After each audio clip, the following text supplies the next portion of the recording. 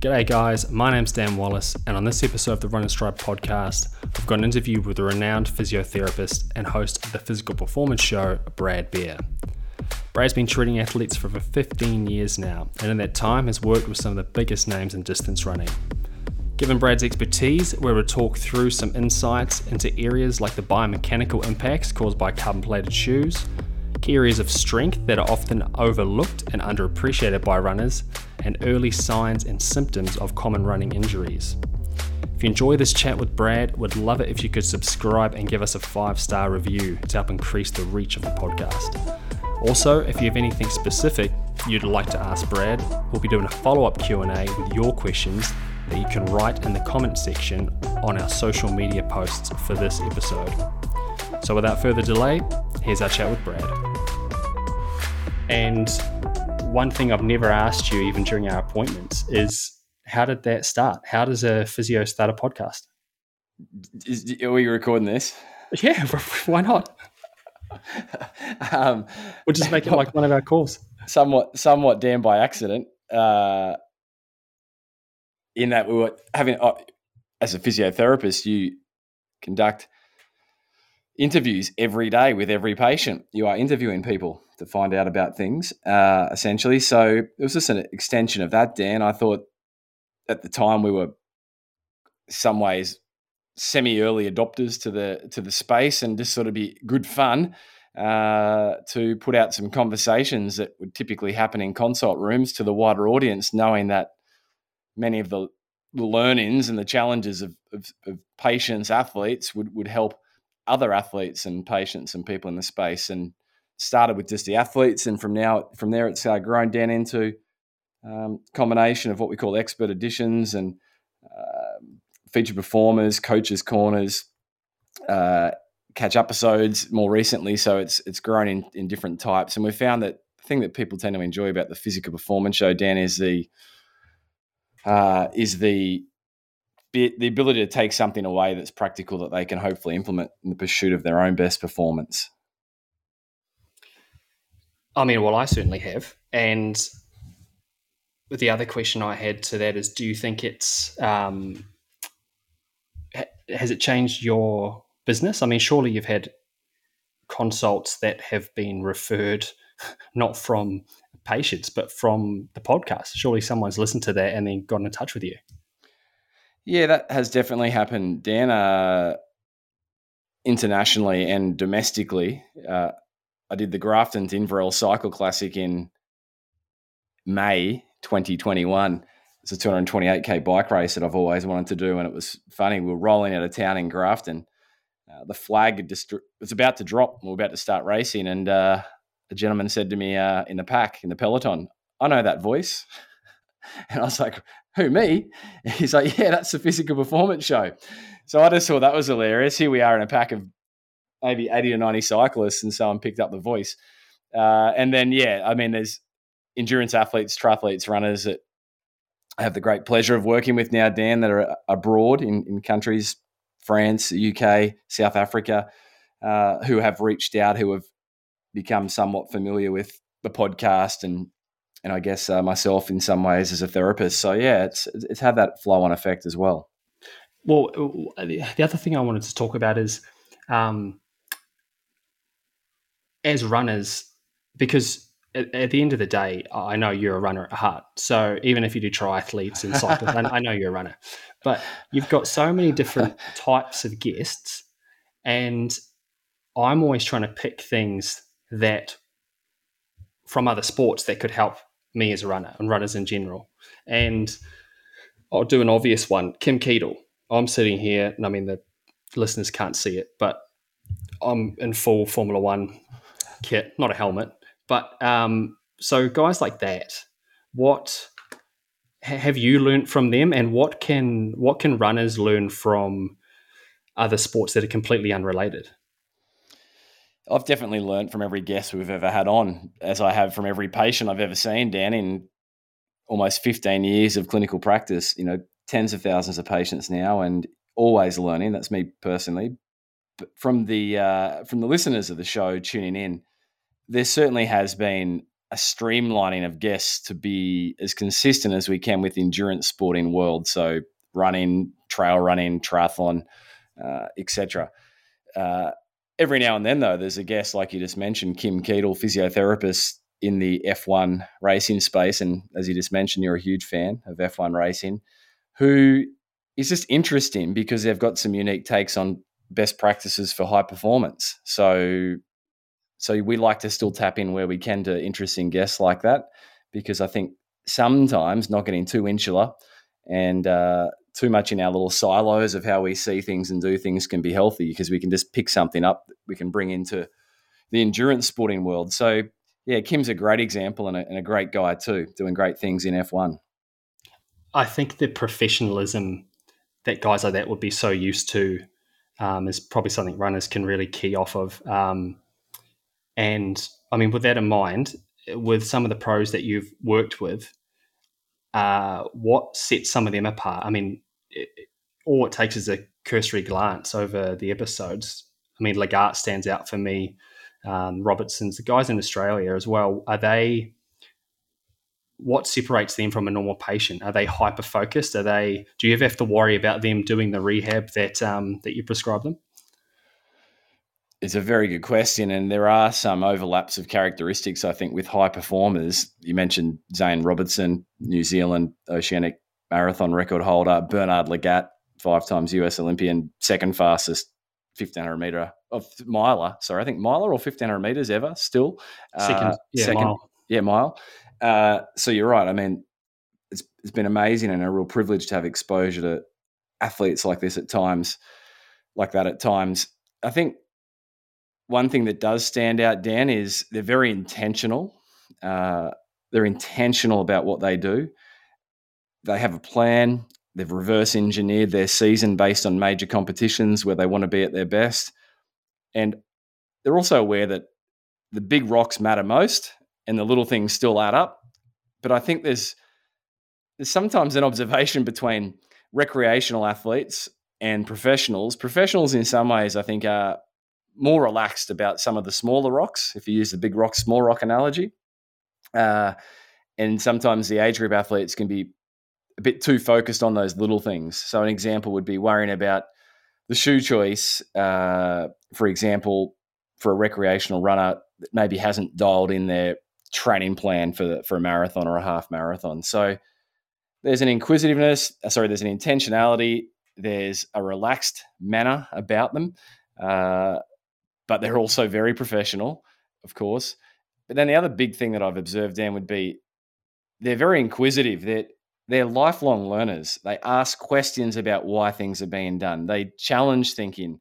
They have their own take on things. So they tend to be really switched on learners as well, who don't just take things at face value, which I think is healthy. There's a couple of things I picked up there. Well, first of all, I bungled it. It was, I knew straight away after it said it, Lagarde's second fastest in the 1,500. 1,500, so, yeah. 326 point something. But it sounds like what you're saying is that they have a more proportional response to the gains that can be made. So they're not putting 100% effort into something that might be a 0.1% gain. The other question I have from that is you briefly mentioned shoes. With the onset of carbon plates in racing shoes, have you started to see a change in the injuries that are being presented or niggles to you since, say, I first raced in about 2016, but say since about 2018? Are people presenting differently? Anything that I say is anecdotal because there is some emerging literature in the science. There is some observation that runners running with carbon plates and the associated foams may be experiencing more proximal-based injuries. So these are things around their hips and pelvis. So femoral shaft bone stress injuries, pubic bone stress injuries, adductor tendinopathy, etc. So that's something that the world of sports medicine is noticing, but too early to really concretely call it. The other thing that carbon plated shoes do is there's this interaction between the foot, the shoe, and the ground. It's quite a complex interaction. It's always been modulated based on the surface that the runner is landing on for this concept of lower limb stiffness, so leg stiffness. So if we run on a soft surface, the body will make our lower limb, so like grass, stiffer. You'll stiffen up at the knee, you'll stiffen up at the ankle typically. If we run on a hard surface, our brain makes our leg less stiff, so more compliant. So when you then chuck in, or so I should say pop on some carbon shoes, it changes that whole stiffness dynamic, and that'll do different things to different runners depending on the surface and also depending on the foot strike. So you can see it's a very big topic. But one of the things that I have observed is with that carbon plate, there's less ability for the big toe to do work. So when you take away that work demand at the big toe, that can shift it up to increase in power generation at the ankle. So people that are susceptible to ankle injuries, be it anterior impingement, for example, and I use the word impingement carefully, but that's a pathological condition where someone's symptomatic at the front of their ankle, may experience some symptoms. So that's another, I guess, observation, Dan. But it's a big space and one that we really need to have a few more years of observation and data around to make confident trends to outline confident trends with it. So the forces, like you said, they have to go somewhere. Mm-hmm. So they shift from the big toe to the ankle. And up the chain. And up the chain. So is there, I think it's pretty safe to say that a lot of runners are feeling that. Is there anything you would suggest? I mean, can it ever hurt working on big toe FHL stuff? Surely as a runner, that's always going to be pretty beneficial. Yeah, the big toe is a bit of a forgotten part of the runner's anatomy or kinetic chain. It's the last thing to leave the ground. It's the last point of propulsion. So a couple of considerations at the big toe, Dan, you just touched on. One is the ability for it to push into the ground and produce both vertical and horizontal force. So you mentioned a muscle there, the flexor hallucis longus, which is the big toe flexor. It's key that that's strong. So doing things like a big toe hold down, like you're a wrestler. Imagine you're holding the big toe onto the ground. Imagine you've got someone under your big toe. They can be really helpful. This is big in things like calf strains. So really there's not a runner around that wouldn't benefit from working on their big toe strength and also keeping an eye on their big toe range of motion, particularly that extension. So pulling up at the big toe, it's good to look for symmetry from the left to the right to see if they are even. If there's one that's a little bit stiffer, that's something that clinically may be of significance if there's a lower limb injury, a running related injury on that stiffer big toe side. So they're the two things to keep an eye out for with the big toe. You mentioned it's one of the forgotten areas.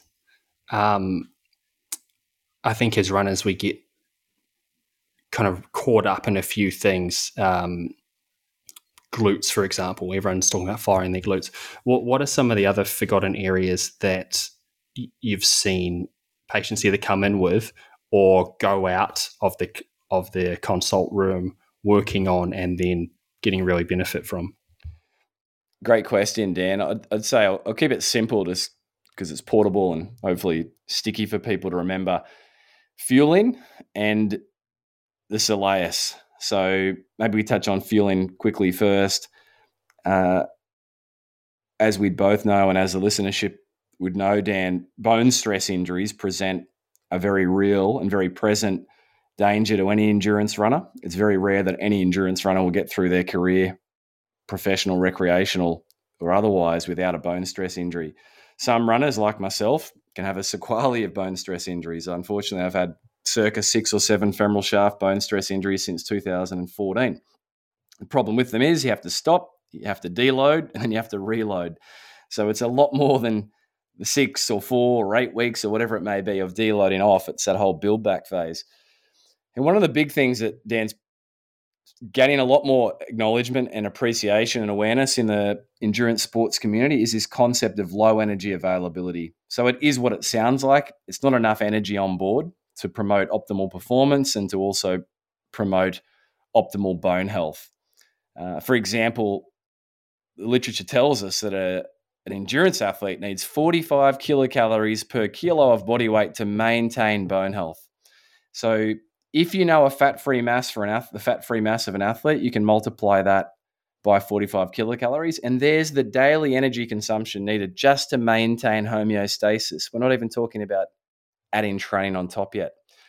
And if there's greater than 12 hours of training a week, which is not uncommon in the endurance sports world, recreationally competitive or professional, of course, greater than 12 hours of training, some energy deficiency, not enough fuel on board, then that combined with a few other factors can increase the risk of a bone stress injury by 15-fold.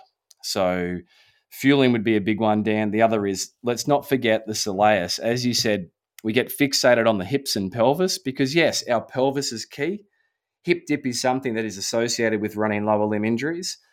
We see that in the clinic. We see that in the science. So we all need good, strong hips, pelvis, pelvic muscles, glutes, hip abductors, adductors. But if you look at the forces generated when we run, the primary force producer, the powerhouse of the running kinetic chain, is the deep calf, the soleus. It generates up to 8 times body weight at peak force, and it is working hard whether you're running at a 2:45 kilometer pace, a 6-minute K pace, or a 4:40 pace. Whereas other muscles like hamstrings, they work harder as the speed increases. Soleus is always on. So they're the big two things, if I could draw awareness to, Dan: fueling, the need to fuel, and the need to make sure we've got really robust soleus muscles in our legs. So the soleus, you said, generates a considerable amount of force propulsion. Is that your stuff like your bent knee, calf raises, that kind of stuff? Totally. So bent knee, calf raises, in my opinion, they are best done in something like a seated calf raise machine. I know you use that in your training and S&C work, Dan, or a Smith rack, because you want to get balance out of the equation. You need to be able to produce really high forces with this muscle. So doing them against the wall with your knees slightly bent generally just doesn't give you enough robustness, if you like, in the soleus. You need to go further. One of the things that this is reminding me of is, you said if there were a couple of things you could get across, that it would be those two. But if an athlete went online, Instagram, whatever, there is now so much, it's almost information overload, especially with athletes doing their core routines, S&C routines, whatever. Every time you see it, you think, oh shit, should I be doing this? Should I be doing that? I mean, it's hard not to go on and be somewhat overwhelmed that maybe you're missing something. Do you have any advice for how athletes can kind of cut through that noise of information overload and really narrow down on what matters? Oh, mate, that's a huge topic, isn't it? And such an important consideration. I think we all get overwhelmed, don't we, on social media? I do. As an experienced practitioner, I jump on there and I often get off Instagram feeling a little bit less than, as in, gosh, I should have known that. Why isn't that in my exercise prescription library? Exactly like you just referred to. So I often say to developing physios, it's never been easier to be professionally developed, but it's never been more challenging at the same time because of the noise, like you said. So I think the psychology world uses the phrase compare and despair. That's pretty good, isn't it?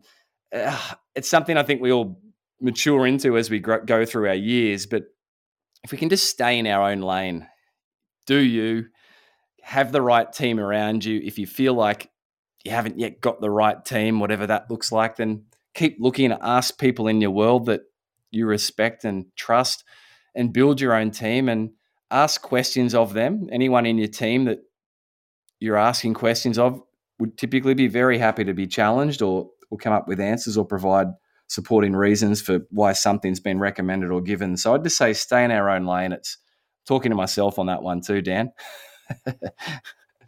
I see how it is a bit of a double-edged sword, though, from what you've just said, because you now kind of have to be in this space. Telehealth is, I can imagine, an enormous part of your business now during COVID, and you have a podcast, you're on Instagram.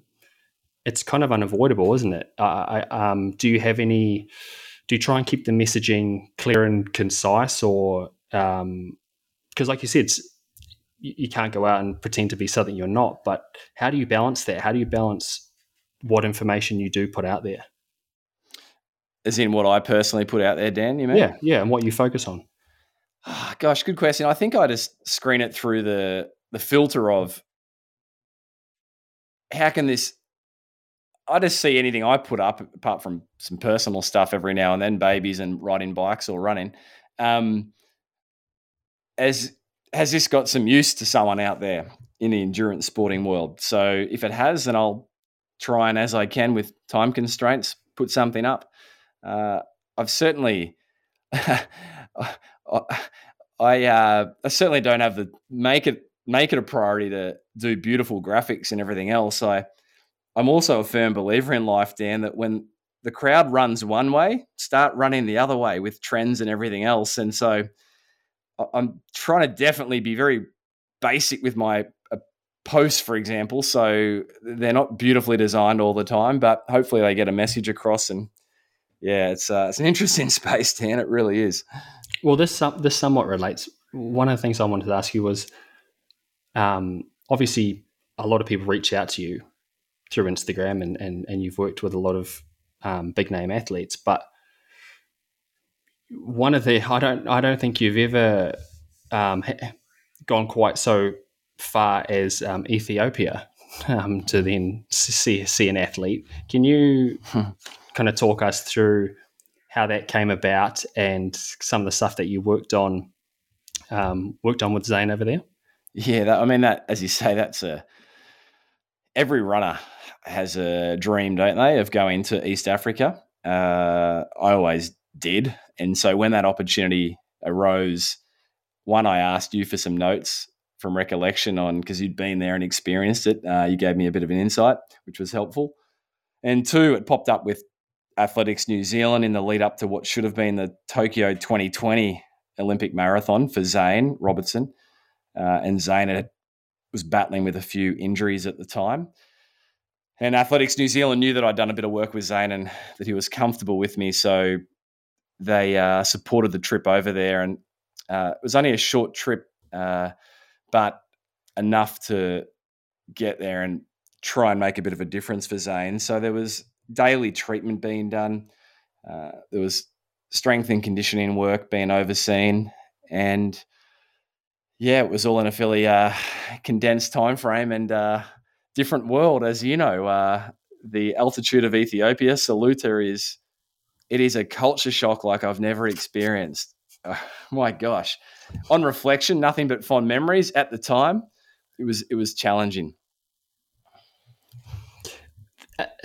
So you talked about there's a bit of treatment each day, but one thing I think a lot of us have figured out during COVID, at least, and I know you've said before, is that exercise is the best medicine for tendons, and that a lot of it's not so much if we've got niggles going in and getting a massage and feeling better for 5 minutes, but actually exercise prescription. Were obviously you gave Zane a lot of exercises to do. Do you think that telehealth now truly can work for a lot of runners, for a lot of athletes? Absolutely.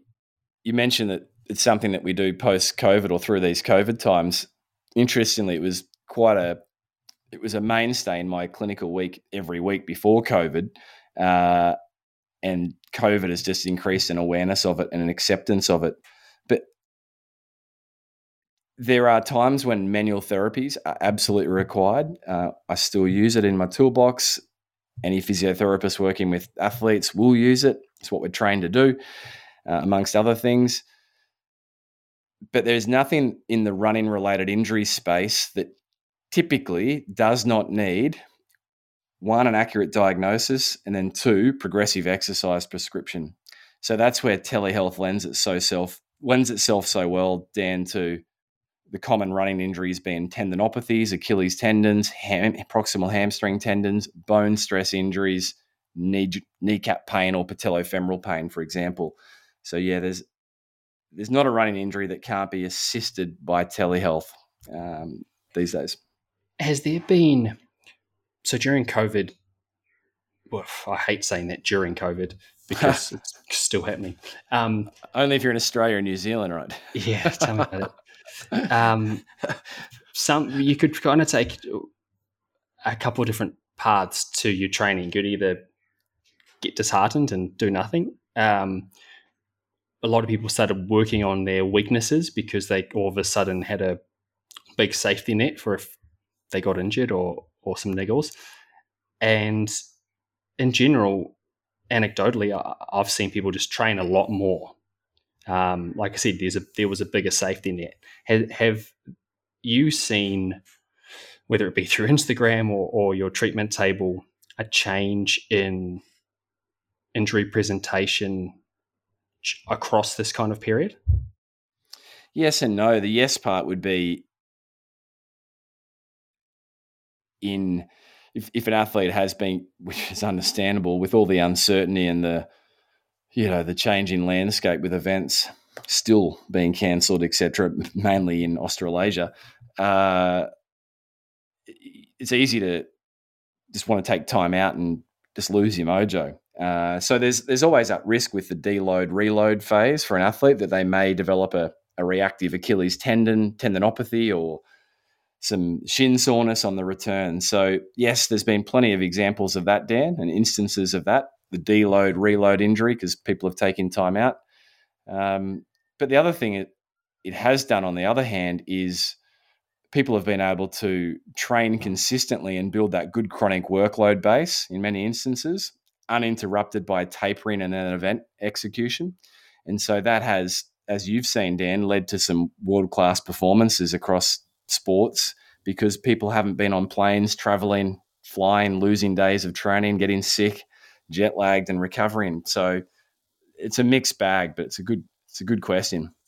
I know we don't have too much time left, but I have one more question about, you talked about deloading, reloading, pain. How can an athlete tell if there is any kind of easy way between that good pain and bad pain, where something is, you're a bit sore and tired because you're training hard, and when you actually need to see someone? Because I feel like it doesn't matter how long you're an athlete for, that is over and over again a mistake people make. Yeah, absolutely.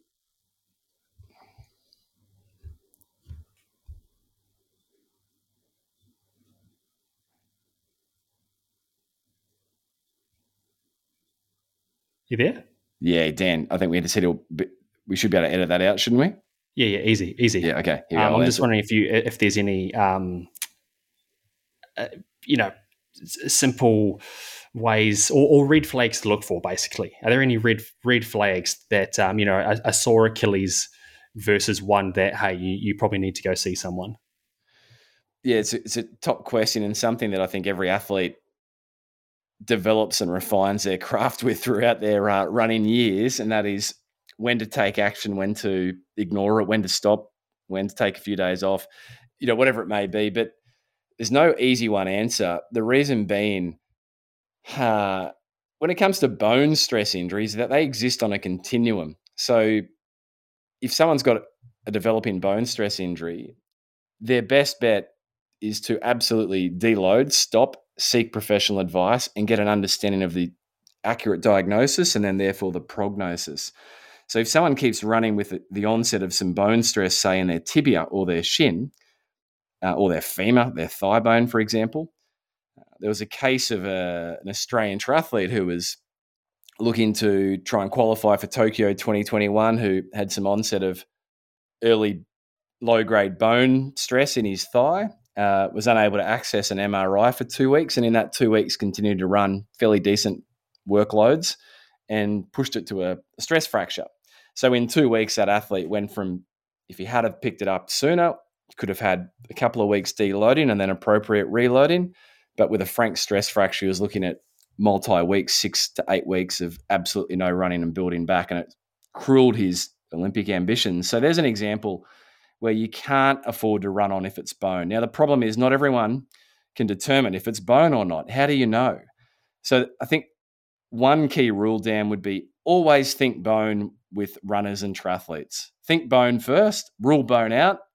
If we're then left with soft tissue, you can act accordingly. And with the soft tissue types of injuries, Dan, be it tendons, muscle strains, or anything else, ligament injuries, we're trying to get people running as soon as they can where practical. So there might be a few days that people would be best just to take off, but otherwise you want them to be out there running, loading up, and not sitting on the couch, metaphorically speaking.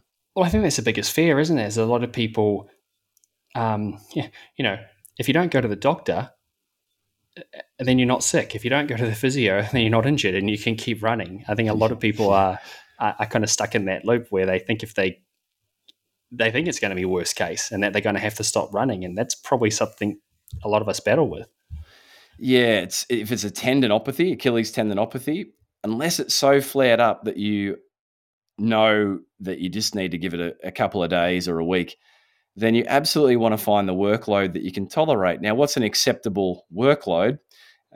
This is from the likes of Ebony Rio and Jill Cook, Australian well-known tendon researchers. They talk about low and stable pain.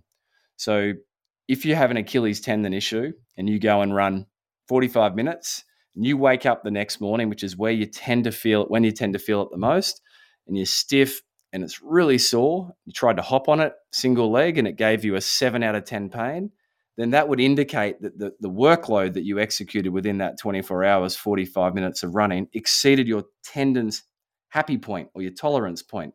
Could have been that 30 minutes was okay. So if you look for that low and stable pain with tendons 24 hours after exercise, test it with a hop test, that's where you want to stay. You want to stay 0, 1, 2, 3 out of 10, for example. So you can go through a whole month of running 3, 3, 3, 3, 2, 2, 1, 1. But what we don't want is a 7, a 2, a 3, 3, 2, 7, 7, 7 on the mornings when you wake up. And speed work is the big enemy of tendons when you're trying to settle them down. So take the pace out, reduce the volume, experiment, and find out what allows you to wake up the next morning with just that low level pain and stiffness. So you want to find that operating window. Yes, perfectly said. Right. All right, mate. This has been an absolute pleasure. So many gems in there that I think a lot of listeners will be able to take from. So thanks so much for your time. Oh, Dan, thank you. Keep up the great work. Awesome. Thanks, mate. Cheers.